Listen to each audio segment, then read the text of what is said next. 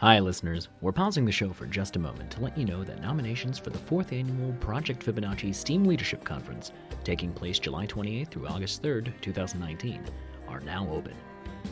The Project Fibonacci STEAM Leadership Conference is a one-week summer event for students entering 10th grade in high school through their junior year of college, where they'll get hands-on workshops with some of the brightest lights in the STEM and art fields, taking part in team-based, project-based learning with fellow scholars from all over the country. Space is limited, so educators, nominate your promising students now to be a STEAM scholar this summer and help them move forward full steam ahead. For more information and to sign up, go to projectfibonacci.org. And now, back to the show. Our next question, have you ever negotiated your salary? We'll go to Christy. Okay.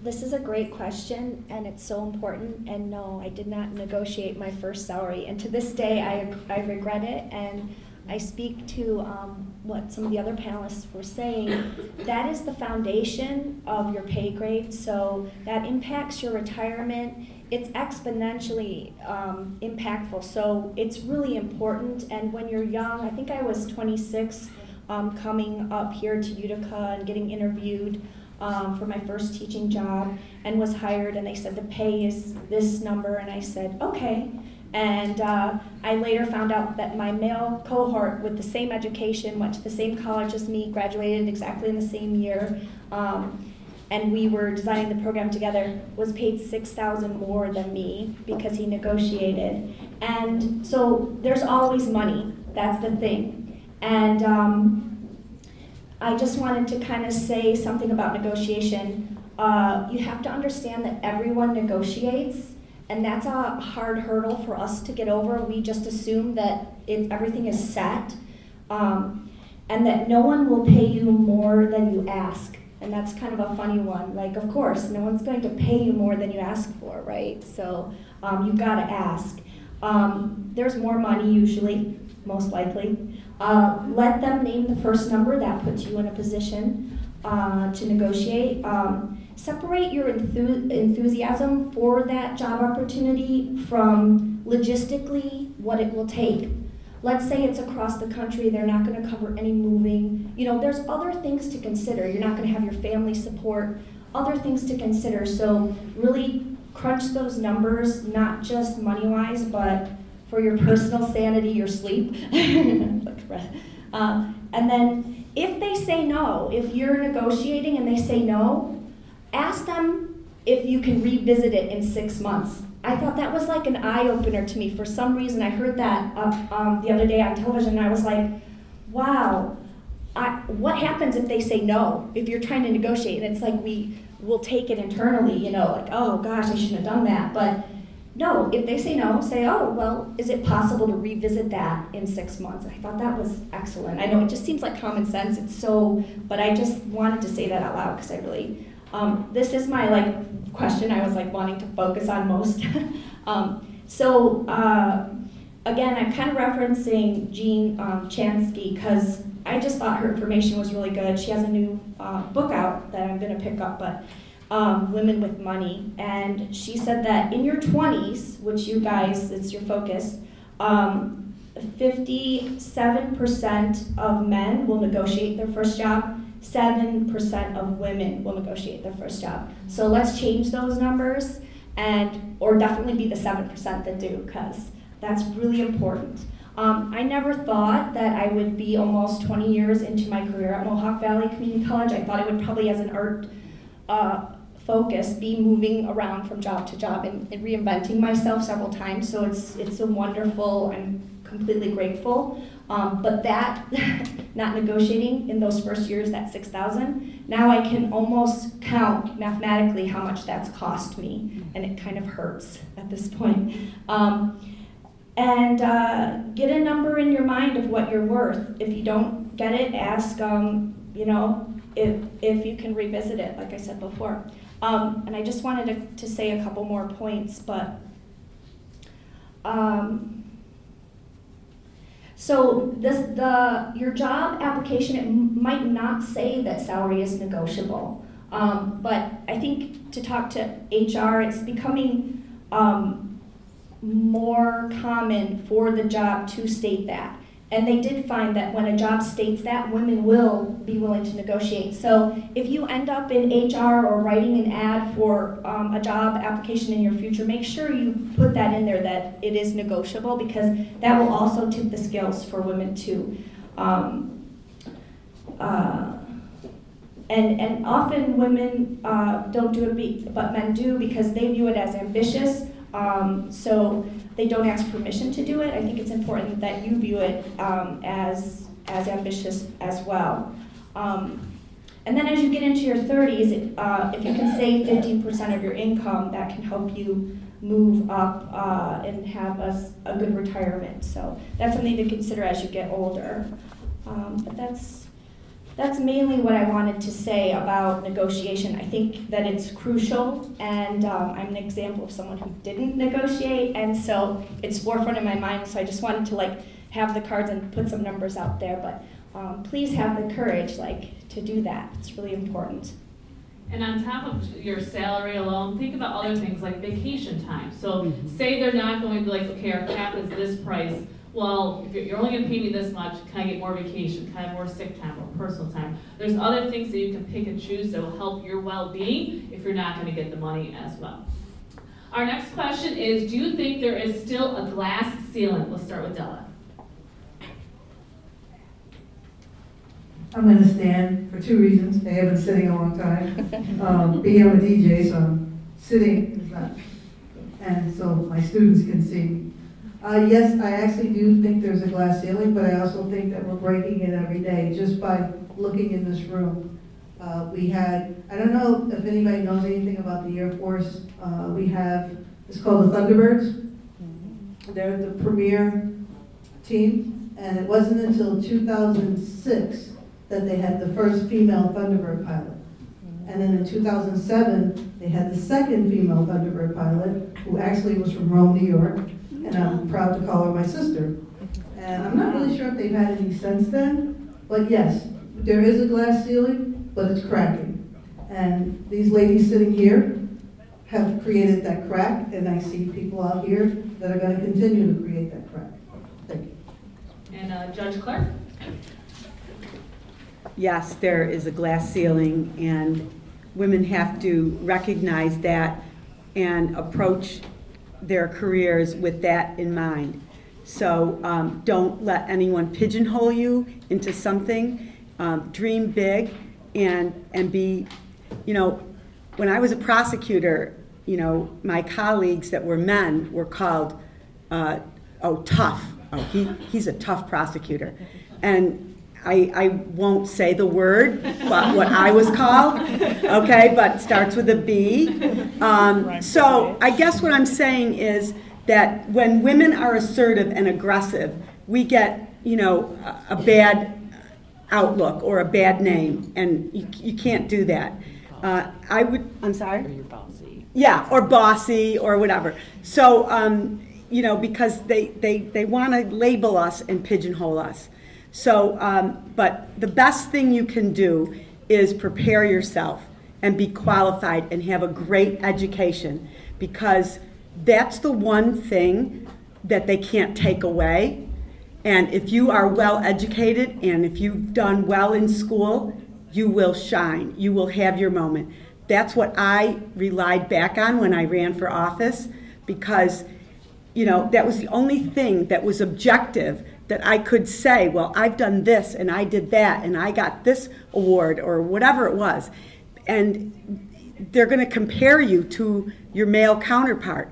So if you excel in school like the doctor did and went to Harvard, they can't ignore that. Or the Bucknell degree. I mean, you can't ignore those things. So your education is so important. And we're smarter and better students, so that should be no problem.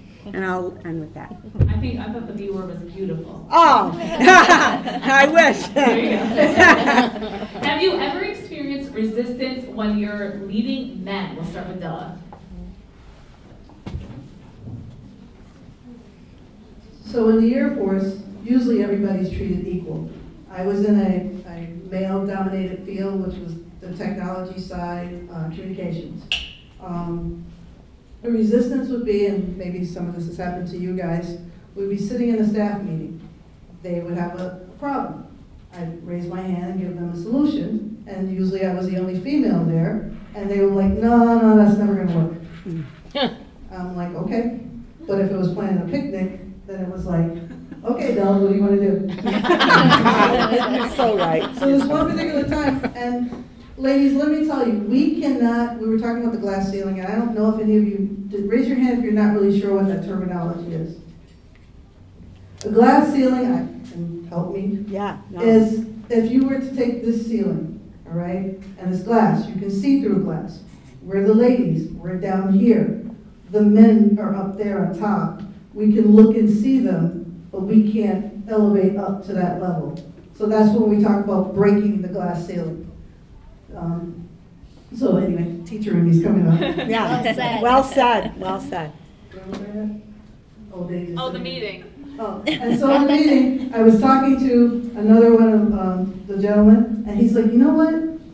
They do that to you all the time. And a lot of times, that's where I was going. It takes men to help pull us up through that glass ceiling. They have to recognize that there is discrimination or we're not getting treated equal. And those men, by the way, were raised by great mothers. And you There can you tell. So he said to me, he goes, he does that to you all the time. I don't know if he knows he's doing it, but every time you'll give a good technical answer, and he's just like, no, that doesn't work. And somebody else in the room will give the same answer, almost verbatim, and it was like, oh, that's a great idea. So one day he decided to do something. So, question, I answered it. He's like, nope, that's not gonna work. 3 people later, gives the same thing. He's like, oh yeah, that's great. And he looked at him and he goes, well, why wasn't it great like 5 minutes ago when Della said it? And he's like, she didn't say that. And he recorded it and he goes, yes, she did. I love it. So, Good for you. That's great. And Judge Clark?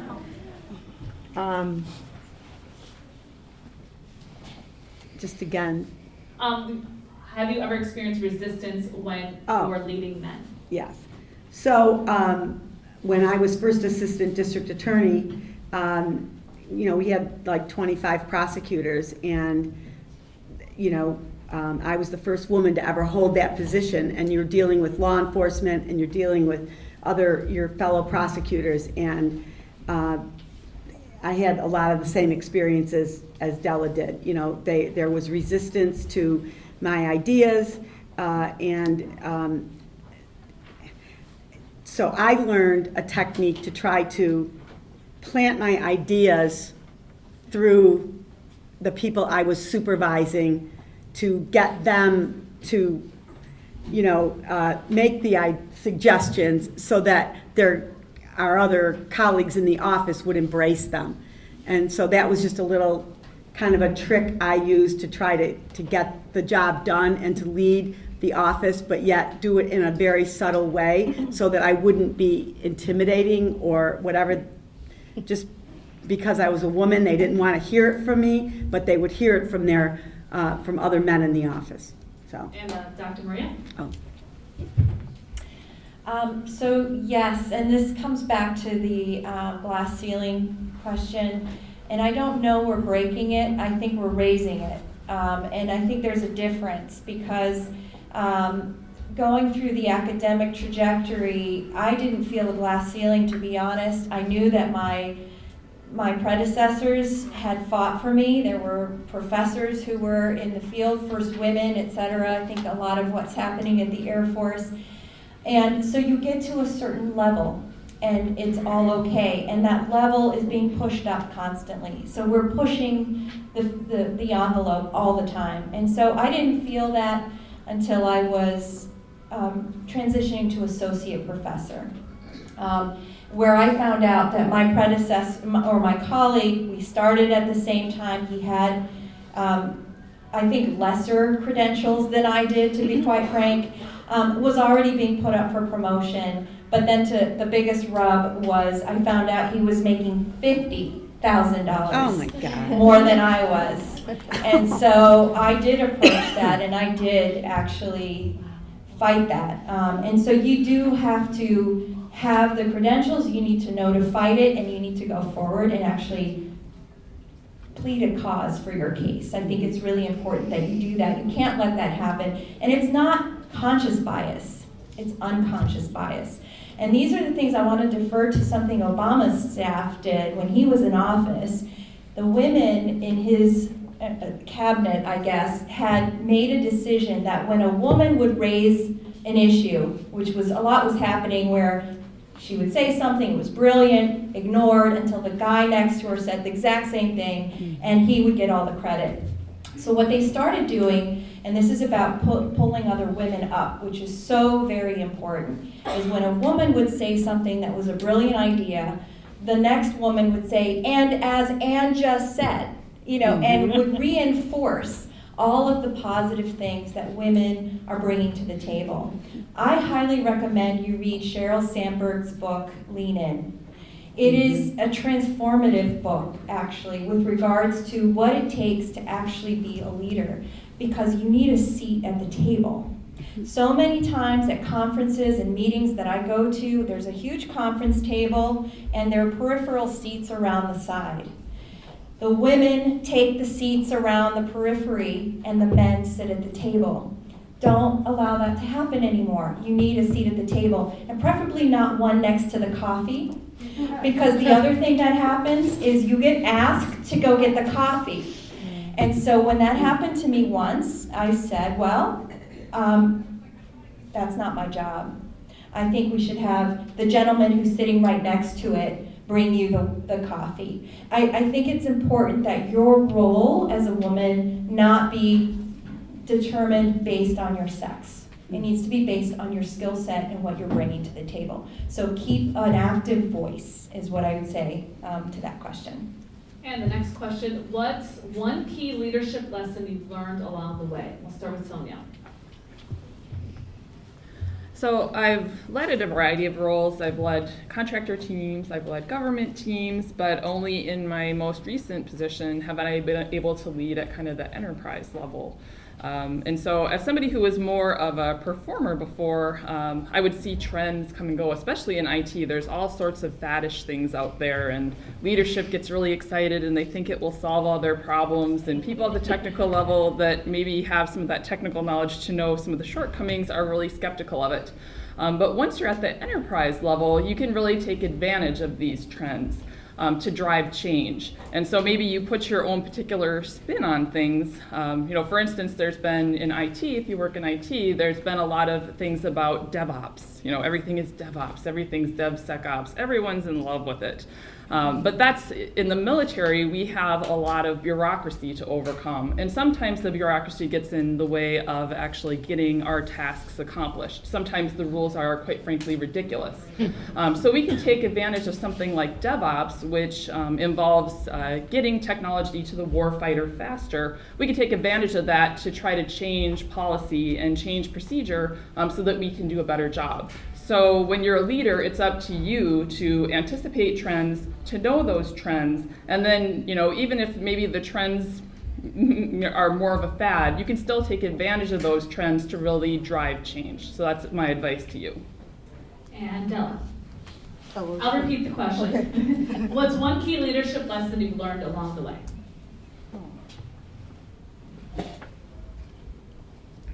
Lead by example. Just be yourself, be motivated, be that person that you would want to follow. So if you just lead by example. Great answer right there. Next question. What is your advice to share with young women entering a male-dominated profession? Let's start with Linda. Well, seeing as how I'm the very first woman president of a builders association, I am surrounded by men. Ironically, I'm treated better by them than I am the women, which is leading back to one of my points earlier. I think one of the greatest compliments I get is that I'm considered one of the boys. Not that I want to be a boy, they obviously know I'm not, but they see me at the same level because I command that respect. They respect what I do, and actually they've been some of the ones who've come to me and said, you need to charge more. You're worth more than that. So it's definitely a unique kind of circumstance, but I'm also treated like a lady in this male-dominated field. They buy me a drink at the bar, and I don't have an issue with that. If they want to buy me dinner as a thank you for leading them through a project, I'm okay with that. It's all right to have all those different parts of your personality. There's no one way to be a woman, there's no one way to be a man. So embrace all of that. And Judge Clark?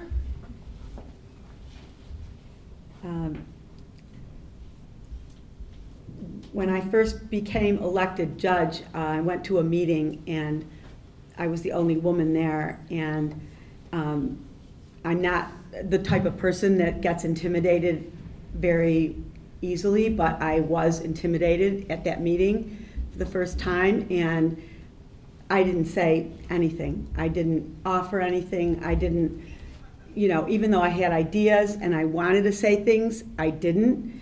I was afraid of being judged. I was afraid of saying something that was silly or wasn't weighty enough or wasn't correct. And on the way home, driving home from Syracuse, I beat myself up in the car all the way home saying, you had better ideas. You should have reached out. You should have projected. You should have raised your hand. You should have gotten involved. I can't believe you didn't do that. I mean, I literally was talking to myself coming home on the thruway. And so lesson learned there was from then on, I was empowered to do that. And I think that, but it can be intimidating. And I think if you don't observe that and you don't know that, it's wrong, okay? You have to be willing to, like you said, be yourself. And I'm always one that contributes and always one that would speak out, but that was the last meeting that I was silent at. And but I really was disappointed with myself for just like sitting there, and actually I felt like not worthy, like I wasn't up to their level. And it was a terrible feeling. Even so, I reminded myself that I was, and then it was okay. But so I'm giving you the benefit of that. Don't let that happen.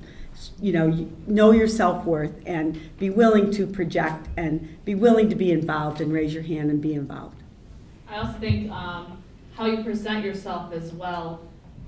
Not what you wear and stuff, but your posture. You should walk in not all slumped and feeling intimidated. You should walk in with confidence, your shoulders back, your head up high, that you've got this. And especially in a male-dominant area, they will respect you for walking in with some kind of confidence into any type of meeting or any type of work situation.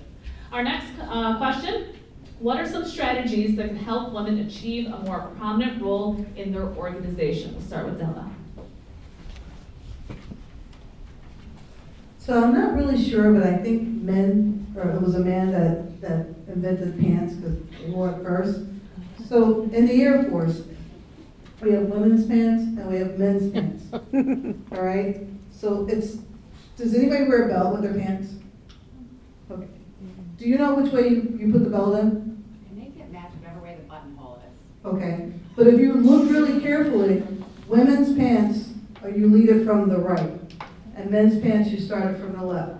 So I always tell my female cadets when they can't remember which way to put the belt on, remember, they're laughing.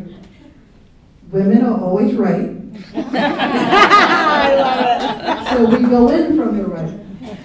And now I forgot the question. What are some strategies that can help women achieve a more prominent role in their organization? Okay. Raise your hand if you have little brothers. Do you negotiate, manipulate, outwit your little brothers to your parents? Utilize that skill when you get older. Work smarter, not harder. That's a great answer. And Dr. Maria, what are some strategies that can help women achieve a more prominent role in their organization? So I use 3 words, really. Perseverance, persistence, and grit. I think to be successful in any organization, you need those 3 things. And part of that is to continue, even when people try to knock you down, to keep fighting until you get what you want, and to develop that thick skin. It's so very important. I'll be honest, I have very little tolerance for people crying in my office. And it's not just women who do it. Actually, fewer women than men have cried in my office. But I give them their tissue box, and I ask them to go outside, collect themselves, come up with a solution to the problem, and come back and discuss it. I think it's important when you think about advancing in whatever it is you do, you need to be thinking about how do you approach it to finding a solution.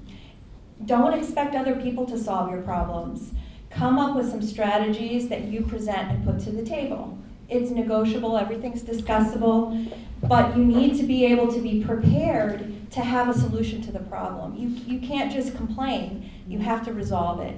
And to be a leader, you need to be somebody who's pushing. I always equate this to sort of which road do you decide to take when a fork comes up. You know, my dad used to tell me this. Are you going to take that fat road that everybody goes and travels along, or are you going to climb up that mountain and go to the other side? It's a shortcut, but it's a longer, harder way to get there. And I think the answer is you have to think about whether you want to be somebody who takes the road well traveled, follows, or do you want to be somebody who actually paves the road and leads? And that's really kind of there are two types of people in the world. There are those people who decide they're going to be great workers, and then there are people who are going to decide to be great leaders. And you have to decide which one you want to be. All of you have the capacity to be a great leader, but you have to take the steps to do that. And our next question, what advice do you have for women aiming for leadership positions? We'll start with Catherine. So I am a woman engineer, okay? Engineering is very mathematical, it's problem solving, there's very specific approaches when you go through engineering school on how to do that. When you team problem solve, which engineers are also encouraged to do all the way through school, and I'm sure some of you have experienced, you're all put on projects as a team, women approach problems differently than men. They think differently through those problems. So the first thing I had to do is recognize that if I was on a team with all men, I'm going to approach that that problem differently. To what you said, you may have had a great answer, but you got to that answer differently than the rest of the men in the room, and they may not necessarily, the light bulb may not go off on how you got from point A to point B because you approached it differently. It doesn't make it wrong. You just thought through the problem differently. Okay? We're all different, so recognize those differences and approach that. And I'm sorry, can you repeat what the question? What advice do you have for women aiming for a leadership position? So I think I've also read a lot of studies that women make better managers. They're more nurturing. The minute I saw that, I'm like, okay, I'm going to stop being sorry for not wanting to be a manager.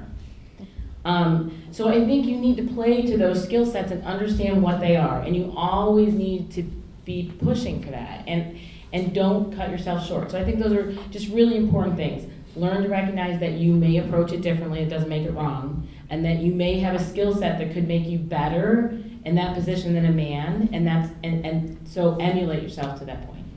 Okay, and the same question for Jenna. What advice do you have for women aiming for leadership positions? I would say that a strong leader begins early in life, even when you're still in high school and you have your first job, whether it's working at a cafe or working in a library or wherever your first job is, take it seriously. This person obviously hired you to do this job because they thought that you would be good at it. They believed in you and they want you to be the face of their company and they think that you would do a really good job. So when they ask you to do something and it's within your capabilities, do it with a smile and do it really good because know that they have confidence in you. And someone with that confidence in you will give you that opportunity to grow. And other workers around you will see that too, and they will look up to you. I have someone on my team right now. I just hired her last month, and she has just blossomed. She wasn't hired as a leader. She's not a manager, but she has taken the initiative to do things on her own that I didn't really expect her to do. And everyone around her now asks her for advice, they ask her how to do things, and now we have offered her a leadership role. and she's so thankful for it. And I think it's her first leadership role in life. She's 22, so she is just so grateful, and it feels good to allow someone that opportunity when they deserve it. So I would say, work your hardest when you're young, and it will pay off in the long run. And our next question, think back 10 years. Did you envision this is where you would be? Start with Dr. Maria. No. As I said before, I started out wanting to be an archaeologist.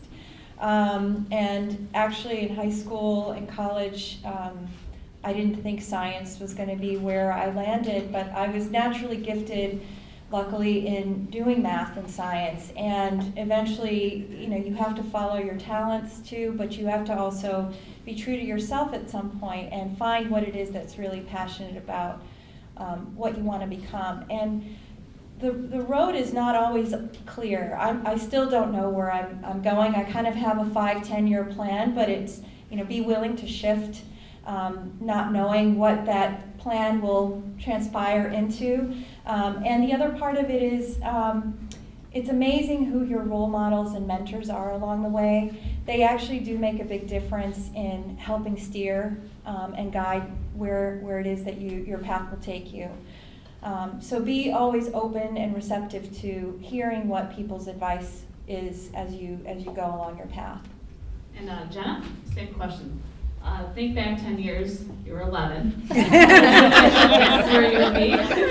Definitely not. I was in 5th or 6th grade. Even through high school, I really had no idea what I wanted to do. I loved art, I loved music. I didn't really like math, but I was okay at it.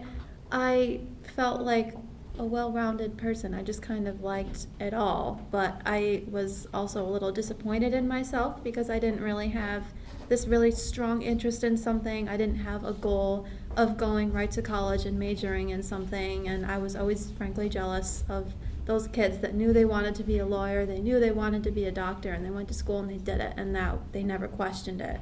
So when I got into college, I was undecided. I went to 3 colleges in 2 years, and I probably changed my major about 10 times. And I finally decided to take a break this past year, and that's when I opened up my shop. And I've honestly never been more thankful for it because I now know when I have the time to return to school, I can do it on my own time. I can do it part-time. I can continue working at my shop and get it growing. And now I know that I want it to be a business degree. So I feel like this opportunity has opened so many doors for me. And I think that for the rest of you, your career will evolve as you age. And as you try out different jobs, you'll find one that you like. I'm the opposite of her.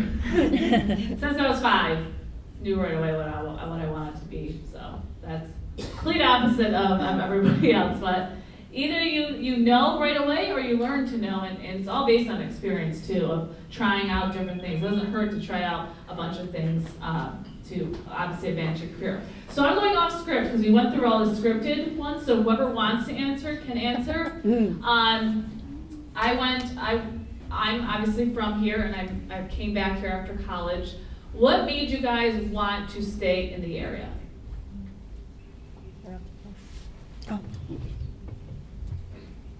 Ironically, I hadn't planned on staying in this area. When I graduated from college, it didn't matter that I was top of my class, the first honors graduate, all of that from that particular university, and the recession was in the South where I had planned on staying. So Mom said, just move back home. If you have to flip burgers for a while, you'll find the job you want. And ironically, found the job that I wanted right here in Utica. So whoever thought I would just end up back home where I was. And ended up creating the exact life that I wanted that I didn't know was available to me here in the Mohawk Valley. And it's given me a lot of really great opportunities that I wouldn't have had if I had moved somewhere else. My children have grown up with 3 great-grandmothers and both sets of grandparents within 10 miles of our home and have great relationships with them. Something I never planned on, but it was a very attractive thing. And ironically, lots of times when my husband and I go to reunions for either high school or college, So many of our classmates say, oh, we wish we could live back here in the valley. There's a quality of life that's available here that you won't find other places. And don't think because of something that you might think of as a career option, oh, that'll never exist in the Mohawk Valley. Never say never. People come for the weather too, I'm sure. Yeah. Anybody else, why did you decide to stay? So I didn't exactly stay. So I moved, I went to school in Pennsylvania, got my first job outside of Philadelphia, and we lived outside Philadelphia for about 20 years. I got engaged in the Adirondacks. I got married in the Adirondacks. I lugged my family home 6 times a year to Central New York. And eventually we were looking for another house. My husband's, we're looking, we're not finding anything that really fits the criteria we had. My husband's like, let's look where we drive all the time. I'm like, why would I want to move back to that much snow? I can run in the winter outside without fighting the snow. He goes, no, there's not as much snow there anymore. The first year we moved back was as much snow as when I was in high school. And I was a ski instructor at Woods Valley. So it's not like I didn't embrace the snow. But we moved back. My kids now can be a ski instructor. And just one example, right? You may take for granted that you can go half an hour from here, spend like $35, maybe even $15 if you live in the town of Trenton, to go skiing for a night. If I wanted to go skiing outside Philadelphia, I drove 2.5 hours, I spent $100 on a ticket, and I had to stay overnight because I drove so far to go skiing. And I did that with my spouse once. And I was a ski instructor. So when you talk about quality of life, there really is an enormous quality of life in this area. And I telecommuted for 20 years as well. I was probably somebody who championed that and one of the first people that really made a career out of that. I remember I saw an NBCC thing, how to manage people to telecommute. I'm like, I looked at how old this person was and how long they'd been working. I'm like, I've telecommuted longer than the person teaching the class has been employed. So I'm like, okay. But anyway, so please don't underestimate quality of life and the Mohawk Valley. So I'm a transplant here, so I can attest to coming to an area where I had to look on the map to find out where Utica was. I had no idea. And I travel pretty significantly. I probably travel internationally, nationally, every week. But I love coming back here. I used to live 7 miles from the medical school where I used to work in Boston. It would take me 45 minutes to drive there. I love my commute, 5 minutes, 6 minutes if I get stopped by the one light. And I absolutely love the quality of life. My husband and 2 children have seamlessly transitioned into this community. The thoughtful people who are here is something that you don't find in a large city. The impact that you can have in your community already, being here a year, I feel like I know so many wonderful people. It's not something you have in a big city. And the 35 some odd people who have already moved here from other places equally feel the same way. So it's a wonderful community. You should really consider staying and coming back after. Go, spread your wings, and come back. I wanted to answer this one too, if that's all right. I, as an artist, was amazed moving up to this upstate New York town. We have a world-class museum that was designed by Philip Johnson. And then I drive down the Parkway every day to work to Mohawk Valley Community College, and I pass some of the greatest bronze sculptures, especially American sculptor McMoney's piece, the Swan Memorial. It's a little boy playing a pan flute pipe, and I just stop at that light, because I always get that light, and I used to be like, oh, I've got to get to school, and then I realized, wait, this is my opportunity every morning to spend a minute with this McMoney sculpture, and I'm like, what other city on earth could I do that, except for, Rome or Florence, so, and I became involved with Sculpture Space early on, and they bring 20 artists, sculptors from all over the world into Utica for a 2-month rotation. So as a young person, when I was in my 20s and 30s here, there was kind of a gap in people my age in the area. And Sculpture Space was my lifeline. I would meet all these artists coming from all over the world, and I thought, as a sculptor, this is an amazing opportunity.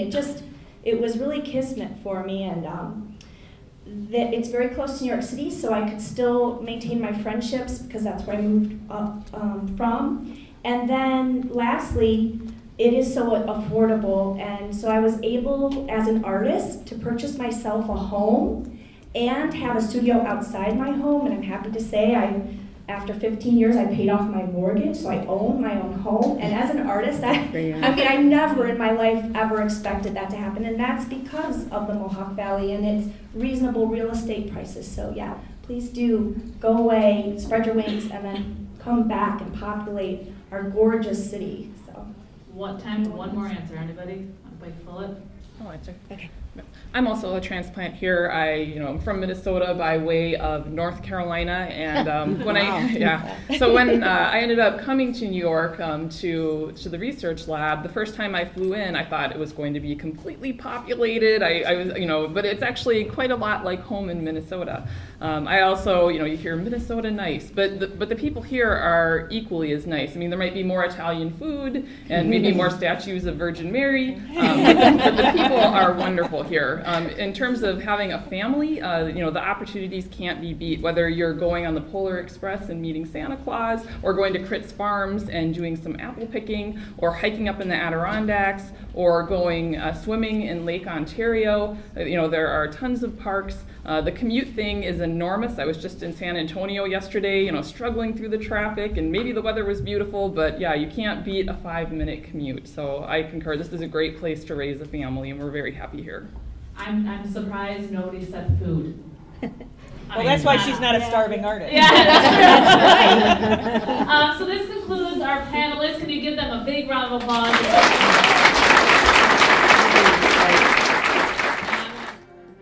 Once again, I need to thank all of the panelists who took part in that very special episode of STEAMcast and the very first annual Women in STEAM Congress, put on by the Project Fibonacci Foundation Livestream series.